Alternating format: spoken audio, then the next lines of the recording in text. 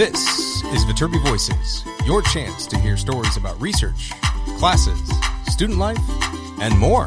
Directly from our students, faculty, and other members of our engineering community.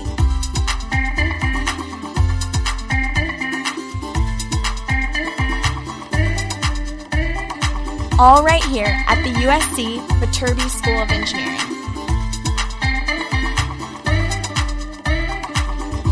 Welcome back into Viterbi Voices. I am one of your co-hosts. My name is Paul Ledesma. I'm the Director of Undergraduate Admission at the USC Viterbi School of Engineering. And my name is Audrey Roberts. I'm a junior studying mechanical engineering here at USC. Well, here we are. Again, another remote recording. I'm here at my home in Redondo Beach near the LA area. And Audrey, you're in Denver, right? Yep. How is the weather in Denver right now? It is really nice. It's supposed to snow this weekend though, so pretty classic spring weather for Denver where it gets warm enough that all of your trees flower and then it freezes and everything dies. So. Trees flower, everything freezes and it dies. Yeah. Well, we've been similar. I mean, it's been cold and rainy. I know we've been putting out a lot of episodes lately because there've been a lot of our faculty roundtables, but this is back to kind of our normal thing here. And I've been lamenting on those intros that it's cold and rainy and I want it to be sunny. But anyways, what is this episode all about? Yeah, so this is an episode that checks in with USC's Rocket Propulsion Laboratory, which is one of our student-run design teams that I'm a part of. And this is actually the second episode I have done on RPL, and I believe it's the third one we have. But the last one I did was in December 2018. So it was before USC Rocket Lab became the first student group to launch a rocket to space, which happened last spring. So obviously that's a really big accomplishment. So we talk a little bit about that. But a number of things have happened since then, since that was quite some time ago now too. They launched another rocket called Poise, and there's been a lot of developments in the avionics system, which is the team I work most closely with. So that was really exciting. And then also we do address sort of how RPL is adjusting to this transition of being remote. I think, we're not at the lab all the time, right, as students go home. So I think there's still a lot of work to be done. We're still having our meetings via Zoom, and it's just kind of a focus more on research and design work rather than manufacturing. Right. Cool. Lots of stuff to talk about with USC RPL. I'm excited to get this episode up. So if you have any interest in rockets, space, aircraft, aerospace, mechanical, astronautical engineering, is a really good group to hear some stories about. So let's get out of the way and hand it off to our students to talk about RPL. So thank you all so much for being here. I'm super excited. So the last podcast we did on RPL was back in December 2018 with Lauren and Connor. So it was like mainly avionics related, but I'm really excited to have a bunch of different people working on different things for USC's Rocket Propulsion Laboratory now. So can each of you just introduce yourself, please? Hi, I'm Dakota. I'm a sophomore studying astronautical engineering, and I'm more on the manufacturing side in RPL.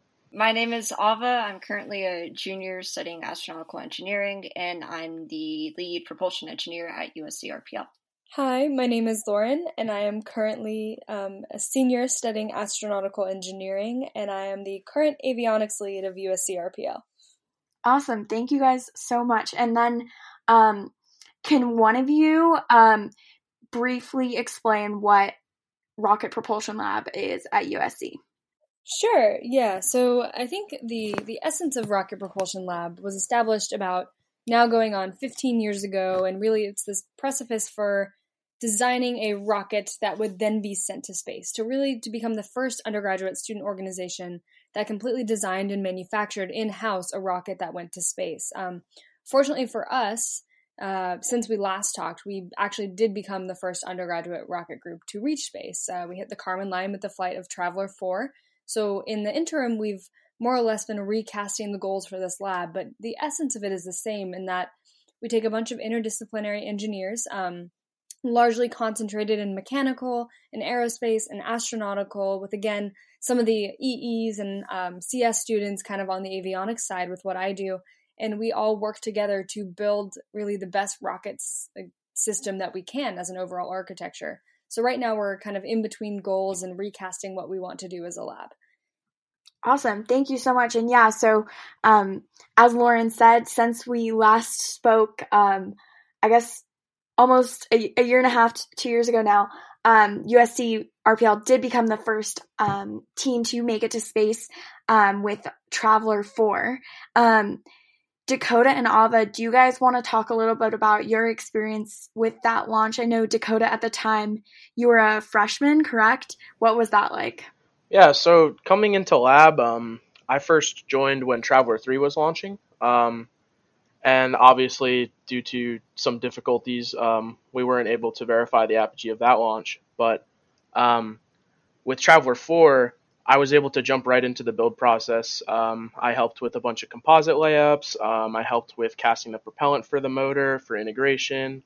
And generally, it was just an awesome experience getting to be a part of a team that can send a rocket to space. Even a small part was still awesome, and I learned a ton doing that. Thank you. And then Ava, can you talk a little bit about your experience with Traveler 4 as well? I know Dakota mentioned some key sort of terms, I guess, for propulsion for RPL's rockets, a lot of which he talked about casting, and we make all of our own propellant, which is really unique. Can you maybe speak to that? Yeah, absolutely. I think Dakota did well in comparing and contrasting Traveler 4 with Traveler 3. And going into my freshman year at USC, it was the widely held belief that Traveler 3 would be the end-all, be-all, the space shot rocket. And so going into my freshman year, we went casting, which is essentially propellant manufacturing at an off-site facility away from campus. From there, we would static fire the flight motor in February of 2018, I believe. And then from there, it was expected that Traveler 3 would launch in May of my freshman year. The launch was delayed, and as Dakota noted, we weren't able to get a apogee estimate from that launch. But what we did was validate the flight motor, qualitatively determined that the burn in the first few seconds of Traveler 3's launch looked nominal. With no real data coming from that, but just as a qualitative view. Going into Traveler 4, my focus was more based on recovery, and specifically testing and integrating the recovery subsystem to ensure safe descent and protection of the vehicle, as well as its avionics unit. So going in, there was always this kind of expectation that what I would work on would fly and be integrated in a manner which I guess I didn't expect when I first joined in my freshman year. What was really surprising was the level of dedication and perseverance that I don't see often matched in other undergraduate teams. And so going into Traveler 4 and having that experience where you're in the middle of the desert, launching this rocket with a bunch of students just as crazy and persevering as you. It was truly, truly spectacular. Yeah, I think anyone can imagine what an insanely cool experience that is, not only to see a rocket be launched to space, but also have such a big role in making it. So just some quick specs, I think, on Traveler 4. I think RPL publishes all this information pretty readily, but its apogee was around 339,000 feet. And a lot of determining that apogee was some sort of data processing work and really involved, I guess, from the simulations teams and et cetera. That was largely simulations with, I believe, Connor Hayes being the pure avionics contributor from that side. So I did not actively really determine the final apogee, though I know what they did, so I can speak to the process. So effectively, we as an avionics team deal with a very unique set of issues in that we are launching an incredibly high performance vehicle to space, which is a relatively, high altitude, right? And we're going Mach 5. So when we are looking to piece together a flight computer, right, we run into a difficult situation of we're not compliant by ITAR regulations. And that's something that's kind of core to our value system and our beliefs, and that we don't want to exclude anyone from the organization by buying into those ideals, right? We wouldn't be able to work with international students or non-US nationals, I guess. So with that, we are restricted in a flight computer sense, which kind of turns into this weird question of, okay, well, how do we determine where the rocket is? So our flight computer is a pretty much like artisan pieced together set of components and redundant components that give us a series of numerical readings that then we can back out to determine a final flight apogee. And you'll notice in the final white paper that came out for T4, it's a 90% confidence window with a 10% uncertainty, which I'm sure raises some eyebrows, right? Like, why are we 90% confident we hit the apogee we say we did? Well, so what we did from a flight computer perspective is we have a series of parts known as, or rather, we have a sensor called an IMU, which is pretty much industry standard. It's an inertial measurement unit, and it's good at recording values for a 6 degree of freedom space, and specifically like acceleration values. So, right, when you have acceleration values for the duration of the flight, you can then back integrate twice to get position. The interesting part about this, though, is because these readings are pulled rapidly, we can accumulate a pretty good picture of where we are. But as you integrate backwards, right, and this is where the Calc 1 and the Calc 2 kind of comes back to bite everyone, you have this additional like integrated term that comes into play every time you integrate instantaneously, right? It's that plus C factor that we're all dealing with, or whatever you call that variable. And that increases, and that's something known as drift, right? So the way that we determine apogee is by back integrating our data. And with that, we bite off a relatively large error margin. So that's what took so long. It was determining this, the method by which we'd integrate to get the narrowest margin of error based on all the sensors that are sitting in the flight computer, right? So that's why the final production of the flight apogee took roughly a month and then had to be qualled by the AIAA in order to give us the final U-hit space. Wow, that's awesome. It really, really shows us all. Calc 1 and 2 are going to come back to get you. They really will. So obviously this is a huge accomplishment, and I know the lab, deservedly so, has gotten a lot of accolades for it. But since that time, a lot of other stuff has occurred in lab. One of which was the launch in January 2020 of Poise, a different vehicle, and then also some current design work that I know Dakota's been involved in. So Ava, would you like to talk a little bit about the launch in January, Poise? Sure, absolutely. I can speak to more of the propulsion side of Poise. With our sophomore year, our goal for the propulsion system of the Poise vehicle would be to cast or manufacture propellant which would be pourable, in contrast to how we normally make our motors for traveler class vehicles, which would be roll propellant into balls safely, and then pack them with G10 rods into casting tubes. But our plan was to make manufacturing more efficient, and to increase the density of our propellant grains for Poise. So beginning in fall of 2018 to about April in 2019, that whole time frame was set aside to test different propellant formulations, measure their densities, get a qualitative view of their viscosities. From there, static fire a potential flight vehicle, characterize your propellant, get your AN values, integrate that into a vehicle, and then launch. And so in January of 2020, as you said, we launched a Poise flight vehicle with a nominal burn seen through flight. Great, thank you so much. And as Ava kind of mentioned, Poise was started as a sophomore design project, which is, I guess the best way to say it is sort of almost a tradition in RPL, where the sophomore class works on developing some sort of useful technology for the lab, which in this case was this pourable propellant that Ava talked about. Now, Dakota is currently a sophomore and has worked a lot on a current sophomore project, which is a Finicil design for the motor. Dakota, can you talk a little bit about that? Okay, so the goal of this year's sophomore project is to develop a few things. So personally, the project I'm leading is called Finicil, and what that means is fins on a cylinder.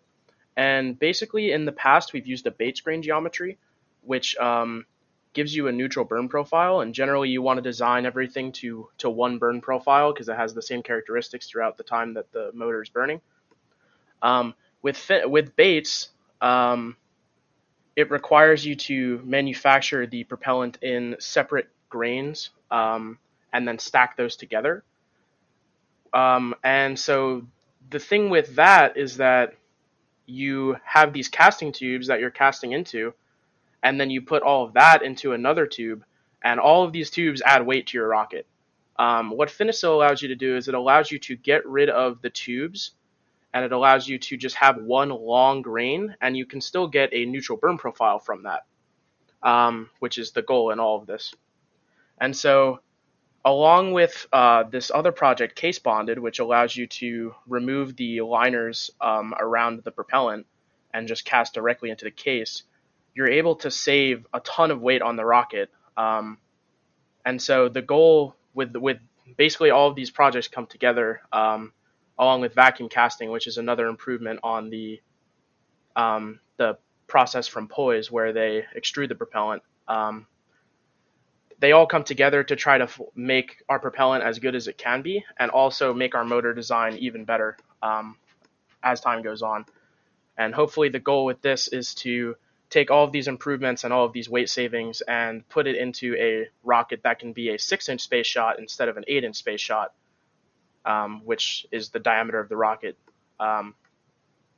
just to see if we can get everything so good that we can get it to space on a significantly smaller scale than we did with Traveler 4. Great, thanks. And so obviously you guys have kind of gone through the developments with Traveler 4, but then a lot of stuff that the lab is currently working on. And I think probably everyone knows by now that we're attending school remotely, meaning most of us, if not all of us, are not really on campus anymore or in the area.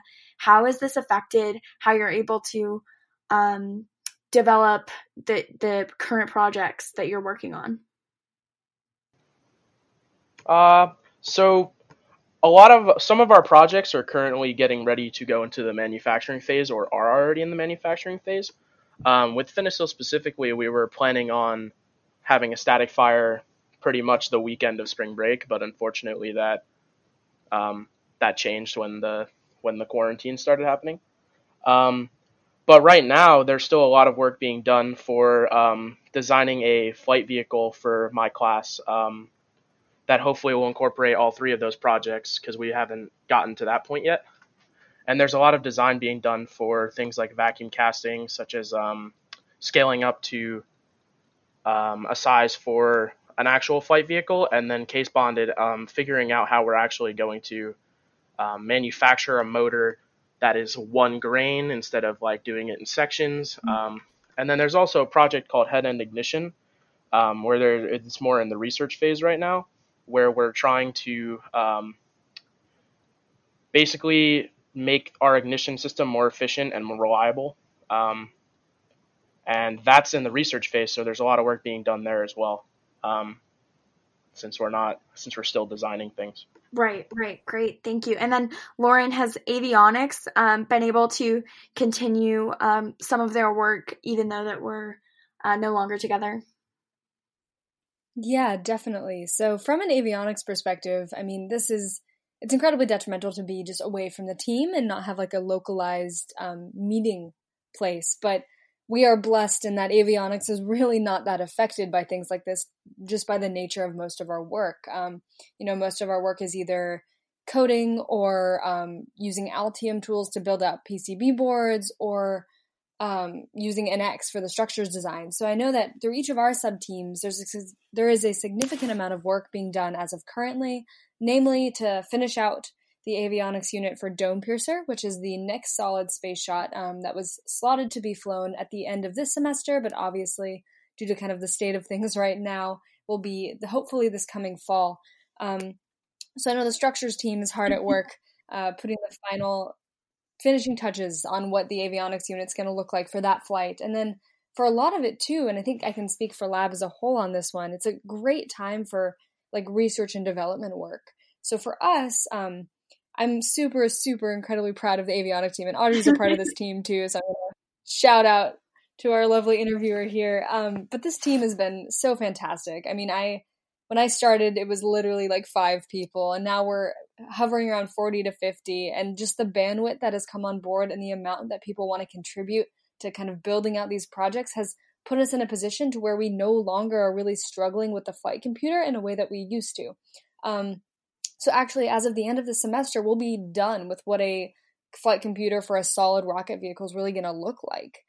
Which is insane because that's been really the entire past 15 years of this lab has been struggling to, reach a stable state of this computer. And what that means for us is that there's so much more bandwidth for other projects. So I think the one I'm going to call out right now is for the first time, we're starting to entertain the idea of what it would actually look like to bite off control theory on a vehicle.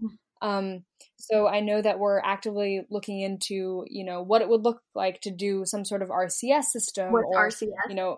I say reaction control system. So things like tiny, like various nozzles and pulsars for cold gas or hot gas, or like TVC, so thrust vector control, which is a way, way off. But I know right now, kind of what we've been talking about with some of the current sophomores, as well as there seems to be, or some of the sophomores coming up next year, is that there is interest in integrating something like a reaction wheel. So starting to really bite off what these control systems look like from an electronics perspective has a lot of new people interested.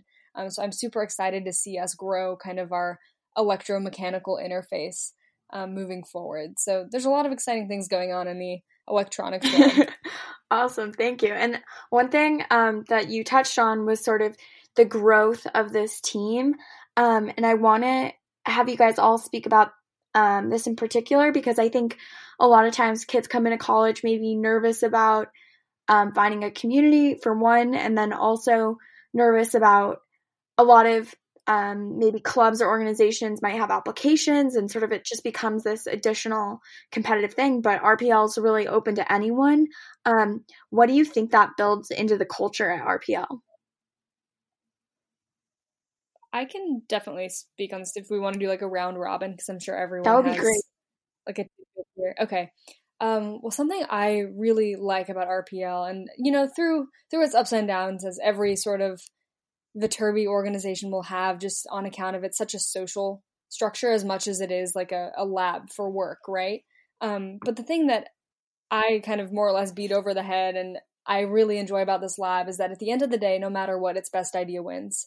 Like I tell all the avionics freshmen that come on board that the only difference between where I am and where they are is that I've just been on the team longer. But there's nothing fundamentally different. I'm also a student, right? I may have more experience, but that doesn't give me a leg up in any way. So I think in establishing culture here, and we've managed to do so with a massive amount of people, it really boils down to like everyone's idea is heard and the best idea is going to win, even if it's crazy. Because I'm going to be honest with you, like the entire premise of rocketry is based on people having crazy ideas, right? And so that was something I found incredibly attractive when I first joined, and I'm hoping can continue throughout the lab in the coming years. Thank you, Lauren. And then Dakota and Ava, do you want to add on anything to that?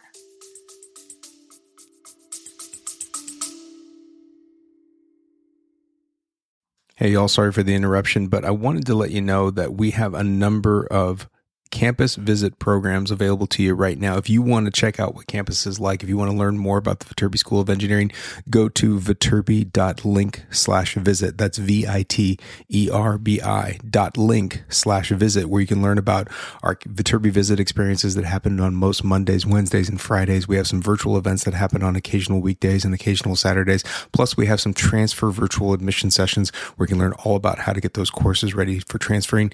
We want to meet you. We will have lots of opportunities to do it, and it's happening all summer long. But get your registration in now at viterbi.link/visit. Hope to see you soon.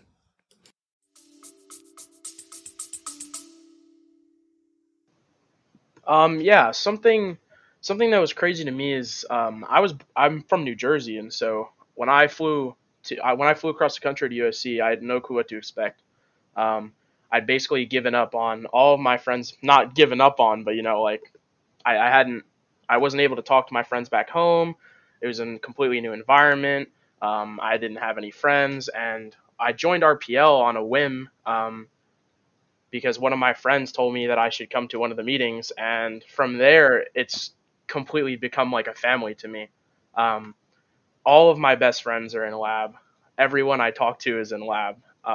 And even though we're coworkers and we argue and we fight sometimes, we're still, at the end of the day, we're all super close and we all hang out. And I think that's awesome.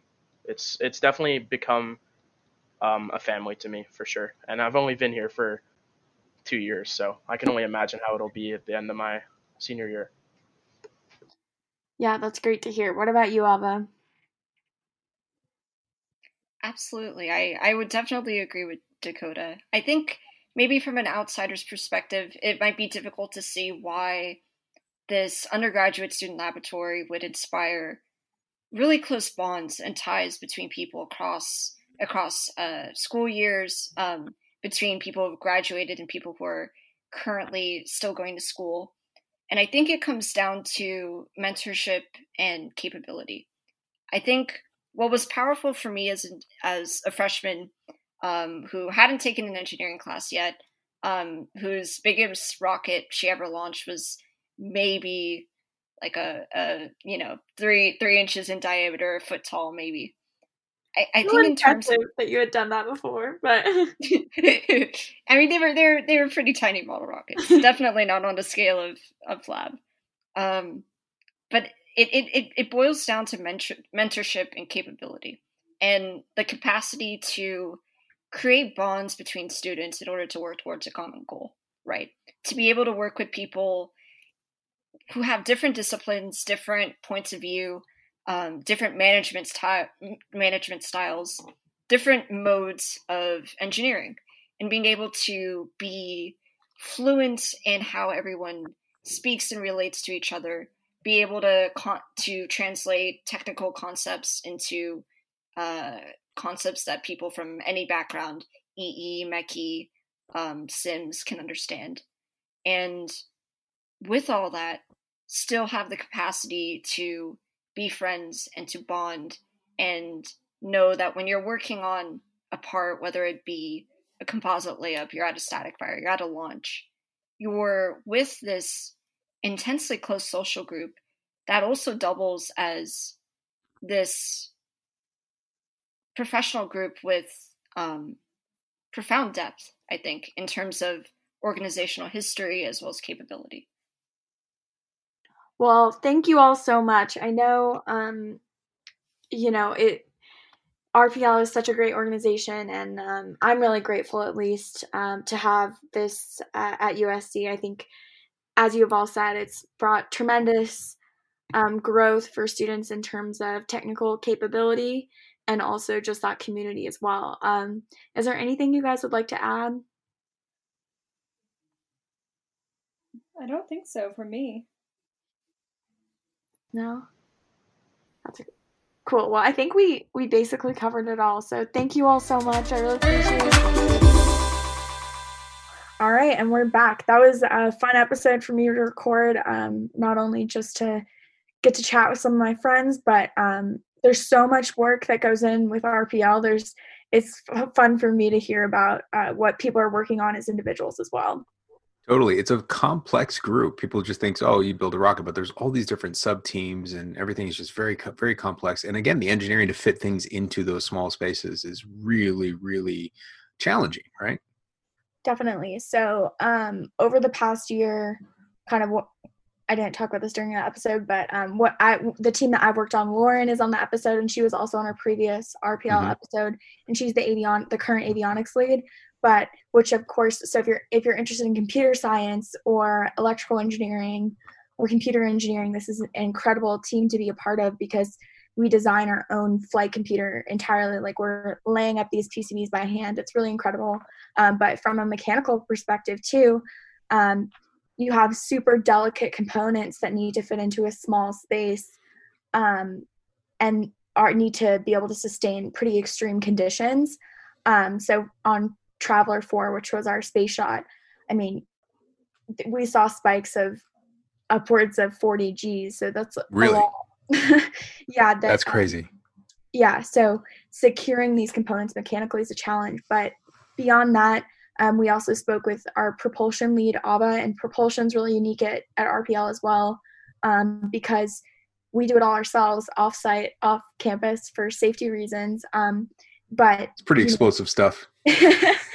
Yeah, but we have our own propellant mixture, and propulsion's not something I've really ever been involved in, but I think that's the cool part about RPL. Like all these different people are working on such different things, and it's a great opportunity to learn about something really different than your field because so much goes into making a rocket. Now, before you came to USC, were you like really into rockets? Yeah, before I came to USC, I was like really interested in aerospace. It's all I really wanted to do. I just thought it was like the coolest thing ever. And I think conceptually, this idea of space beyond the engineering has always really interested me. Yeah, but a student doesn't need like rocketry experience to be involved. No, totally not. So it was kind of funny during this episode, Ava, our propulsion lead, she was talking about, she was like, oh, I had only launched these really tiny rockets before I came to USC. I was like, at least you had launched a rocket. Like for me, I didn't have, like it was an interest of mine. I followed like space news and stuff like that before I came to USC, but it wasn't like I was, engineering any of these things. And that is also, I think the coolest thing about RPL in particular is that this group is open to anyone. There's no application. You can join at any time of the year. And that's really core to the ethos is that anyone who's willing to show up and do the work is welcome in the group, even if you're not an engineering major. There are a couple of business majors I know. It's not about that. It's just about doing cool stuff. So, well, awesome. Well, this is a great example of hands-on design teamwork, and beyond Rocket Lab, there's a number of other design teams. You can go back to our archives and listen to other episodes related to Steel Bridge and civil engineers and our Formula SAE racing team. We've got chemical engineering design teams. What are some others? Yeah, I mean, even as a mechanical engineer, I can think of so many that you could join. There's Aero design team, which is kind of like a small RC plane that they design. Yeah. There's like a solar car team. There's Formula SAE. So there are a number of car teams. There's like there's Robo Sub. So they compete with small underwater submarines that they design. There's Aspen, which is a nuclear propulsion group that has just started. There's like Concrete Canoe for civil engineers. I mean, the design team culture at USC is really cool just because there's so many options for one. And then I think everyone's just doing really great work also. Yeah, lots of options. Thank you again, Audrey. Great episode. Always great to hear about the explosive stuff going on from the rocketry group. And that's it for my jokes. Yeah, it was a fun one.